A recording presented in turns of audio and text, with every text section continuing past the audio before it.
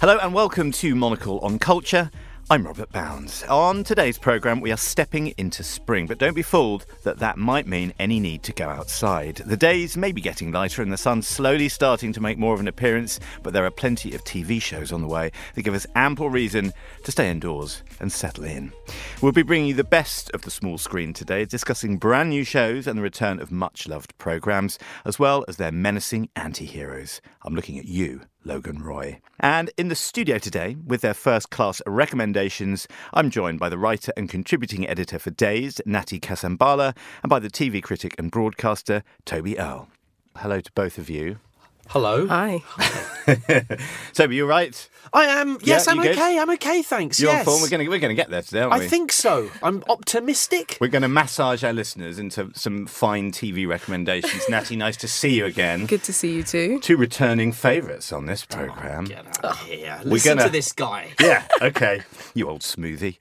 Toby, we're going to start with you. We kind of decided at the top of the show we'd ask you what you guys are currently kind of indulging in, what you're currently watching. And for you, that is Ted Lasso. Yes. Toby Earle. That's right. Series 3. Yeah, okay. So everyone I know loves this programme. It seems to have kind of hit a nerve and done what Apple TV hoped would happen, which is have a proper bona fide pan-generational hit. Yeah, or sort of a transatlantic hit, or a show which speaks to both sides of the Atlantic. Not saying that's the only important ocean to address, that there are many other nations and oceans and seas even to cheer up. But I think I don't know. Watch him get out of this hole. I know, that he's it's dug good, for isn't it? himself. Yeah, this metaphorical hole. There are also basins and oxbow lakes, which also really like Ted Lasso. The reason I'm having this mad digression is that I don't necessarily know they would ever think this was the show that was going to be the one that would give them the hit that it is. A comedy about an American football coach, that's Gridiron, for anyone who isn't British or in any way, calls football, who is given the job of coaching AFC Richmond, a failing team, and turns it around. Not only AFC Richmond is a soccer club. Yeah. It's not a Gridiron team, it's a soccer club, it's an association football team, and turns it around. And this is its final series, which very pleased about. Glad to see it's not outstaying its welcome. Some shows do that, and that's to their detriment. But what this show did for me, and it came out, I think it was kind of pandemic-y, right, when it kind of came out. This show is the very sort of antithesis of another kind of pandemic-era TV show hit, Squid Game, whereas that was about guile and deceit. This is humane, it's warm, it's funny, people are nice, people change for the better. And how many shows on TV can you really say that happens in? People actually grow, improve as people, become better people. I find it very funny. I think during a global pandemic, it was a huge source of comfort. So it gave you a bit of a warm glow, Ted Lasso, over the last sort of 2 or 3 years. 100%. Okay, and nice. I think, it's been rightly rewarded, rightly lauded. The cast, top to bottom, I think nail it. It's a winner. Hey, look, AFC Richmond might not win the Premier League. They might not even win the Champions League. But they've won the League of Hearts. Okay. Toby Earle, they're looking for a poster quote, if ever there was someone. I feel so filthy. We might have to do a bit of stock taking during this programme on how many shows have characters that improve themselves over the run of the series, because I think we're going to some rather darker places, although maybe not. Natty, for your current viewing is Shrinking, from the makers, I believe, of Ted Lasso. And ironically, I might be the first person you've met who actually didn't really like Ted Lasso very much. I gave it a try, and I love a heartwarming show, but it never quite connected for me, and I will go back because I just feel like I'm missing something massively after seeing how well it's done. But in the same vein as that, more characters who change and kind of grow. Shrinking is probably my favourite thing that I've watched so far this year.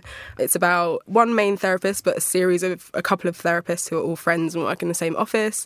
It's a good title. Yeah, it's great. It's, they're shrinks, they are shrinking. Endless ways to unpack it. And the main character is played by Jason Segel, who loses his wife and is kind of dealing with the grief of that.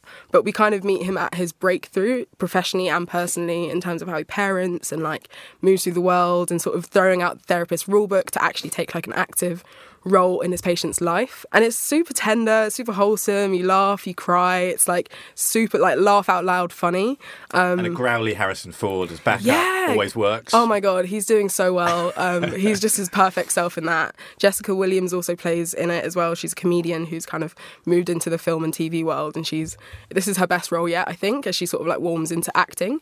And then loads of new faces as well. It's all about parenting and relationships and like anger and PTSD, and it's just like, again, gives you that sort of warm glow. Nice. Yeah. I like that we've kind of plucked some warmth, at least for Toby, from football, soccer, from Socha, and from a kind of a shrink having a breakdown in shrinking. Okay, so that's the top of the show. Toby, we're going to start the show proper, as it were, now. We're going to have a clip from your top choice, and that is Rain Dogs. I promise you, I will write us out of here. No, don't promise, just try. Toby's back in the free world. God help us all. God, I've missed you. Life's shit without me, isn't it? I suppose you need money. Thank you. Oh, take it upstairs. Oh, come on, stop being an asshole. What are you working on? An undercover project at a peep show. Well, I will make Iris proud. I've got to hand it to you. You don't die easy. Try and tell what that's about from the trailer.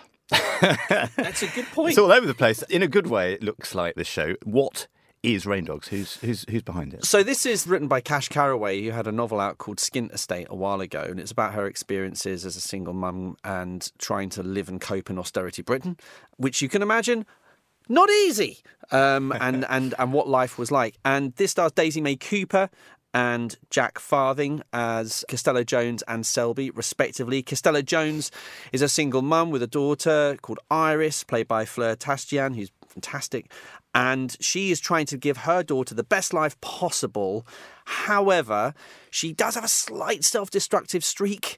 And it is difficult. It is difficult. She finds it difficult. And I think you heard in the clip there about being undercover in a peep show. She does work as a sex worker, because that's always work that is available to women, quite frankly, and that is addressed in that. There's sort of the reality of the situation. Yeah. As much as it's played for laughs, it's not. Well, yeah, this is a black comedy, because her friend, and would be paramour, I guess, were he not gay, is Selby, who's played by Jack Farthing, who is an insanely privileged, wealthy man who is so estranged from his mother.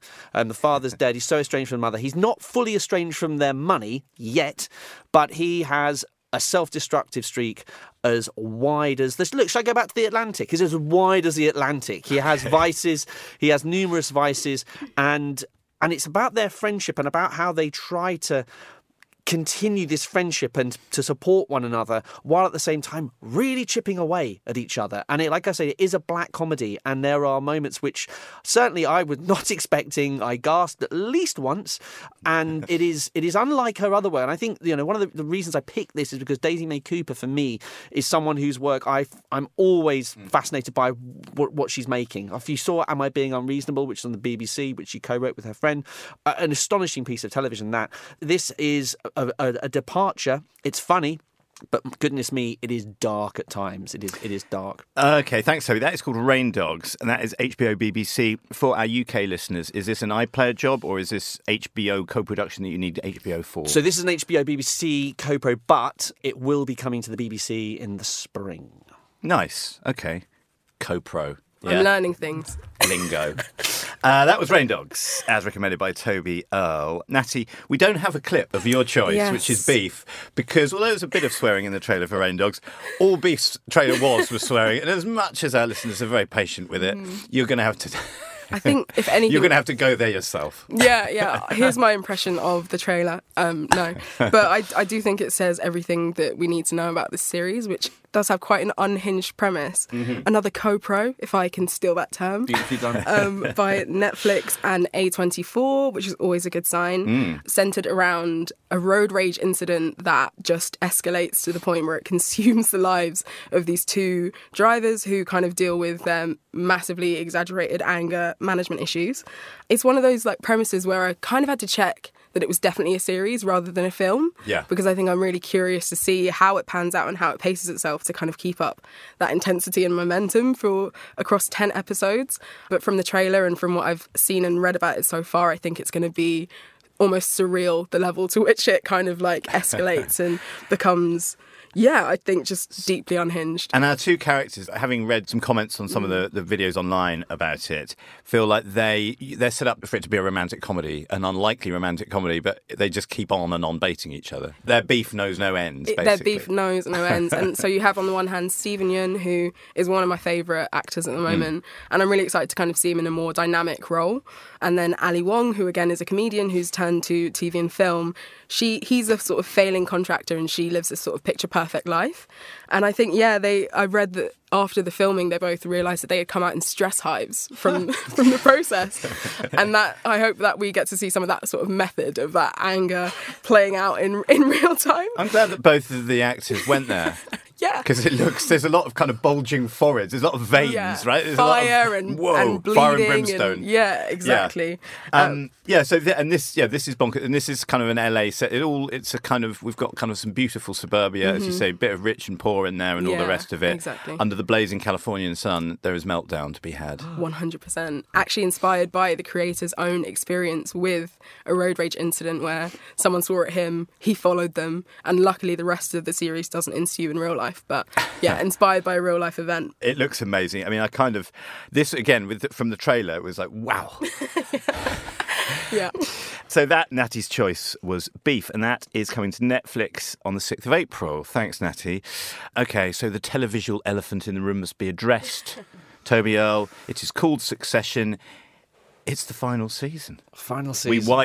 We all wipe a tear from our eye, do we? I don't know. I'm grateful that, it's done when it's done. I think this is it. Okay. Yeah. Do we want to have a clip of this? Why does everyone ask how I'm feeling? I got done a huge deal. I got the election.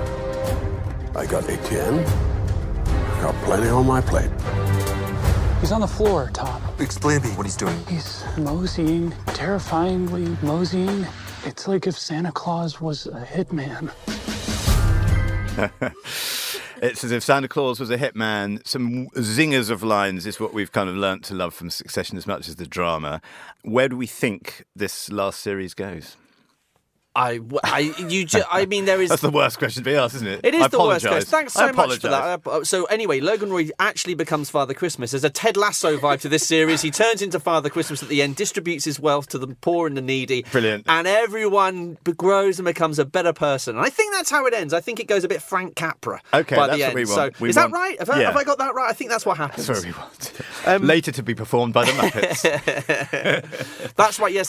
So Kendall Roy in this series is played by Kermit, and there's a huge change. The final series, I mean, again, I agree with you. I think this is going to give us 40 perfect television hours of social satire. I'm so pleased, and this sounds silly to say, I guess, pleased, something that I love is ending, but I think when it has been this good, this consistently brilliant, the way this has informed people's view of the world, the lines it's given us, the performances, and of course the writing, the most delightful poison that has ever been put to paper. Is Jesse Armstrong, who kind of cut his teeth on Peep Show and things Lucy like that. Preble as well, and other writers. She writes as well. There are lines there too, yeah. So I mean, they've got the most delicious writers' room and lead writers on this series, which is a social satire, if you're not aware already, of power, of wealth, of entitlement. And what I've loved about Succession is it's come at an era where we're suddenly very aware of these hyper wealthy individuals who own so much of what we watch or consume or who we vote for. And what it really boils down to is it's about ego. And, so often the core of this show is about clashing egos. These people they are wealthy, they are super wealthy, but they are not hyper-intelligent people. They just have a higher callousness threshold than other people because they are so entitled. They feel entitled to money, entitled to power, and entitled to influence. And watching this awful family, the Roys, compete with one another for position of power has been delightful. I know I've used that word already, but it has been absolutely delightful watching them tear strips off each other. Poison, where else would you get a line where you had Tom Wambsgans, who thought he was going to prison, who read up on Roman history, he tells his friend and sort of punchbag Greg that Nero castrated and married his favourite slave boy after killing his wife, and Tom says to Greg, "I'd castrate you and marry you in a heartbeat." Like, where else? There's nowhere else on television you would have heard a line like that. It's superlative. And I cannot wait to see Logan Roy become Father Christmas. It's so exciting. I can't wait for him to distribute his wealth, as we've been waiting for 3 series to do so. What do we want, though? I mean, I know that you were keen to have your 2 pennies worth, at least, on Succession, Natty, as we all are. It was definitely in my list, yeah. What do we actually want? The whole show started with them around Logan Roy's supposed deathbed, didn't it? And we thought that the succession was going to happen right there. And then, despite the main actor being such a big boy, do we want someone to succeed? Do we think anyone will succeed from this family, or it'll be some outsider? I mean, I know it's the wrong answer, but I will always be Team Kendall. I just think that he is one of my favourite characters that's ever been on TV. From the rapping to the memeage, I just think he's incredible. And I think his heart is... Maybe he doesn't have a heart, maybe it's not in the right place, but he seems to me like he lives the most in his truth. Yeah. And then I've also really enjoyed just seeing the actors sort of take on their characters' roles and relationships in the press in real life and how they sort of relate to each other and talk crap about each other in the media. So I think Kendall Roy / Jeremy Strong has my heart for this season, and even though it's not going to happen. We should point people in the direction of a wonderful New Yorker profile of Jeremy Strong. I don't know so many good ones. I mean, it's really, he talking of method, we were talking about method in another show. He goes the full 9 yards, I think, in a quite terrifying way.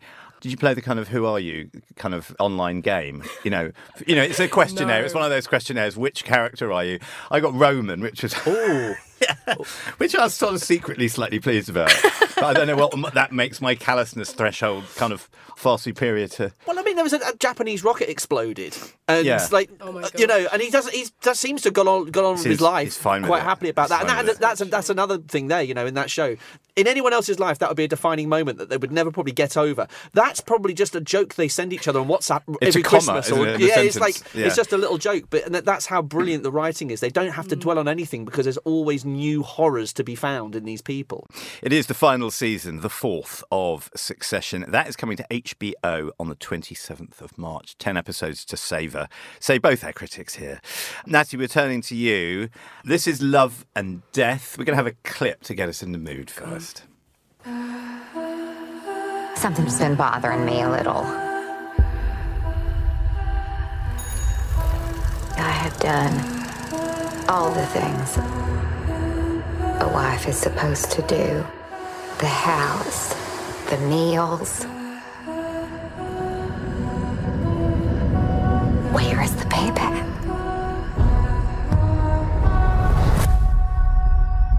I'm very attracted to you. Oh. Would you be interested in having an affair?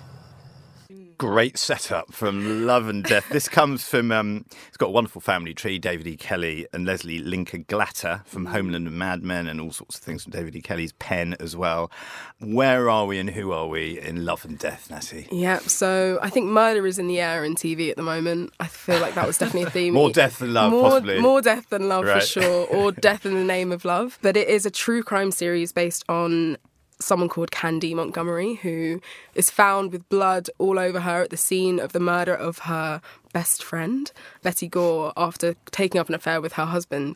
And yeah, it takes place in a sort of small town in Texas among a community of church-going, like family-driven Americans, and it's sort of that whole sort of bubbling under the surface of rage and violence that comes with these sort of picturesque lifestyles. Yeah, suburban. It's sort of suburban gothic there. Exactly, yeah. Which I think is a real pattern. People love to see kind of people with sort of 2 cars in the drive have an absolute nightmare. Just be terrible people, like confirm all of their suspicions that it's not really worth it. Yeah. And it feels a lot like it's kind of like that episode of WandaVision. I know a lot of people have said it's a really big departure for Elizabeth Olsen, but it feels to me like it's that 50s episode of WandaVision gone wrong a bit. It's just sort of like what happens after the fact when that one string holding her together snaps. And I think she's just great. Like, I would watch anything that she's in. She looks great in this. Yeah. Looks very well cast. Jesse Plemons as well. Wonderful. I was like, oh, okay, so she's having an affair with him. Okay. I know. Good on Jesse. But he's such a brilliant character actor as well, right? So that it looks like an amazing thing. I'm going to just read, I suppose this is the précis from HBO, possibly.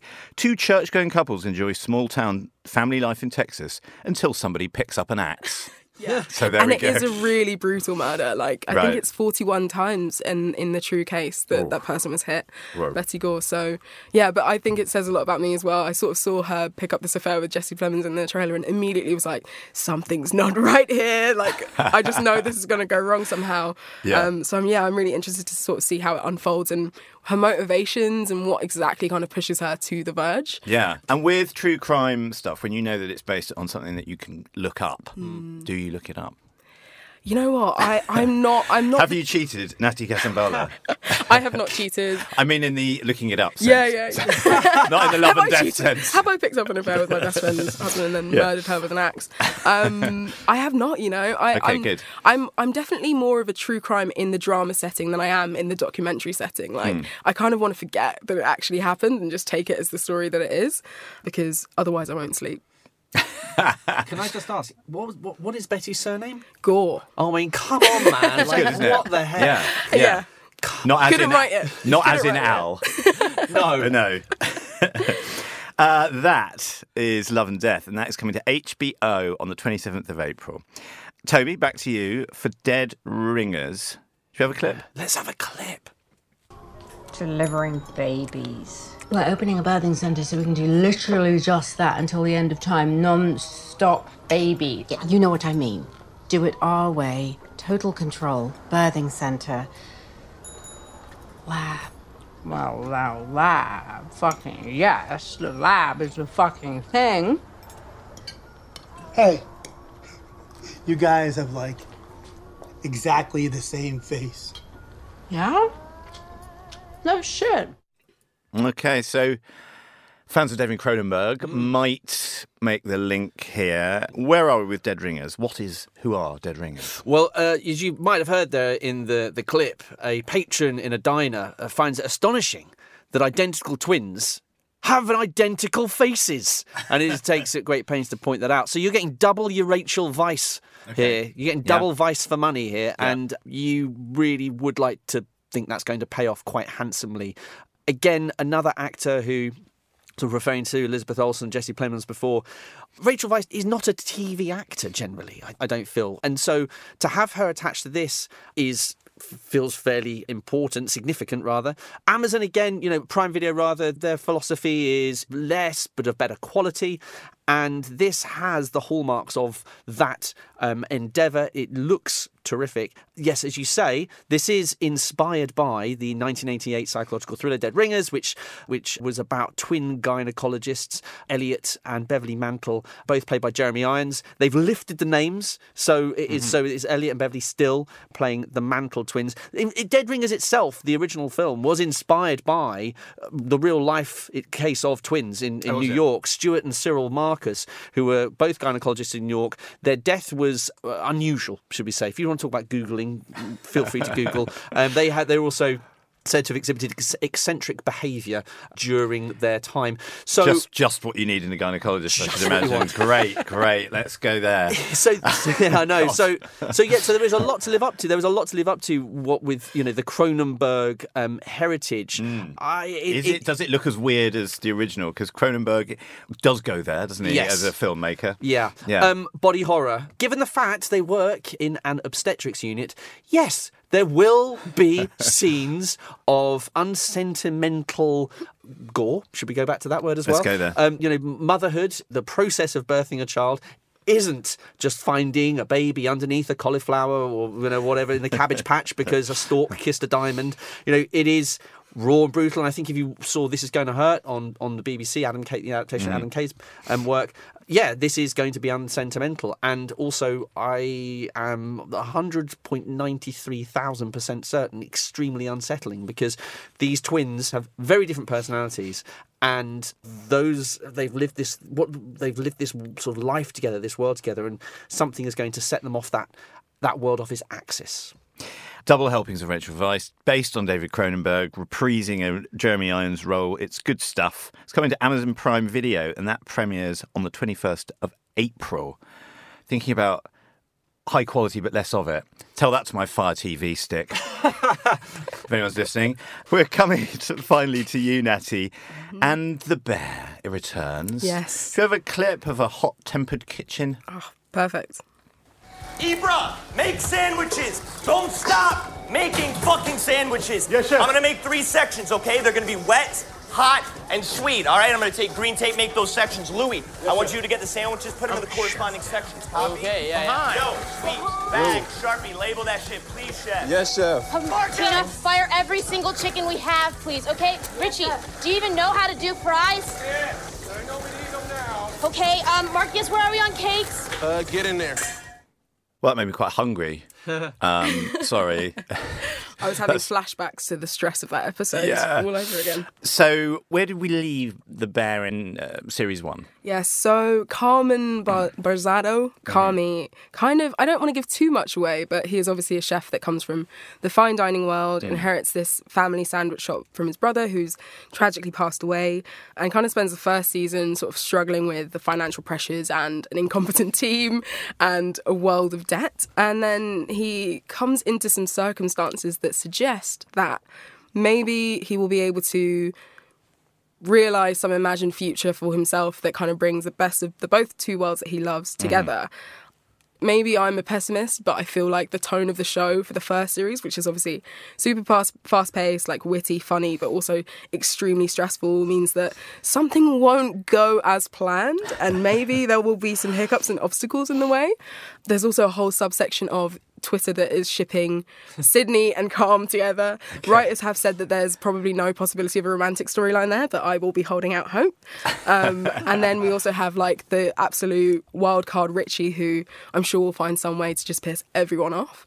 So we're at boiling point. We're in the kind of crazy, stressful world of a restaurant kitchen. Despite not being fine dining, it's no less stressful than one by the look of the first series of The Bear. Yeah. There's probably a reason, isn't there, why Disney haven't commissioned a program where someone runs their sandwich restaurant, it goes really well, they kind of end up with the love of their life and get a Michelin star, right? It would make for an altogether less interesting series, I think. And what's the kind of USP of The Bear? Because people have loved this. Is it the dialogue? Is it the action? Is it a mixture of the two? The performances have been very notable. People have loved that. Jeremy Allen White is incredible in it. He's kind of, they call him the working man's Timothée Chalamet because he came up in Shameless. And he's great. He's tense, but he's super endearing. Ayo Edebiri is this amazing sort of like deadpan, like wry sort of inner voice of his that he doesn't really express with words. And then, there's just a whole host of amazing characters. I think also in terms of how it represents like the restaurant industry really faithfully. Matty Matheson, who's a celebrity chef, is on the show but also advises on it. And I think like what people found really interesting was like how accurately it depicts like this kind of insanely chaotic food culture, like eating donuts off the floor and when they come in at 3 a.m. and all of those sort of aspects that you don't really get to see in the sort of more romanticised restaurant hopefully world. Don't taste it in the food. You taste the hard work but not the craziness. Exactly. Yeah.